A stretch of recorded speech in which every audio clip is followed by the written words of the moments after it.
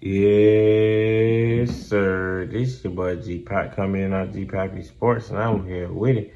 All hell done broke loose in the NBA. Your boy Kevin Durant, the two-time NBA champion, two-time Finals MVP, has requested a trade out of the Brooklyn Nets. As soon as that happened, about 15 teams is already lined up to get KD. That's half the NBA.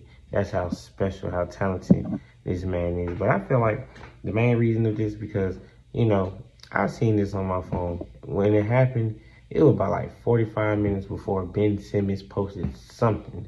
I can't even remember exactly what Ben Simmons posted, but I promise you about 45 minutes later said KD requested a trade.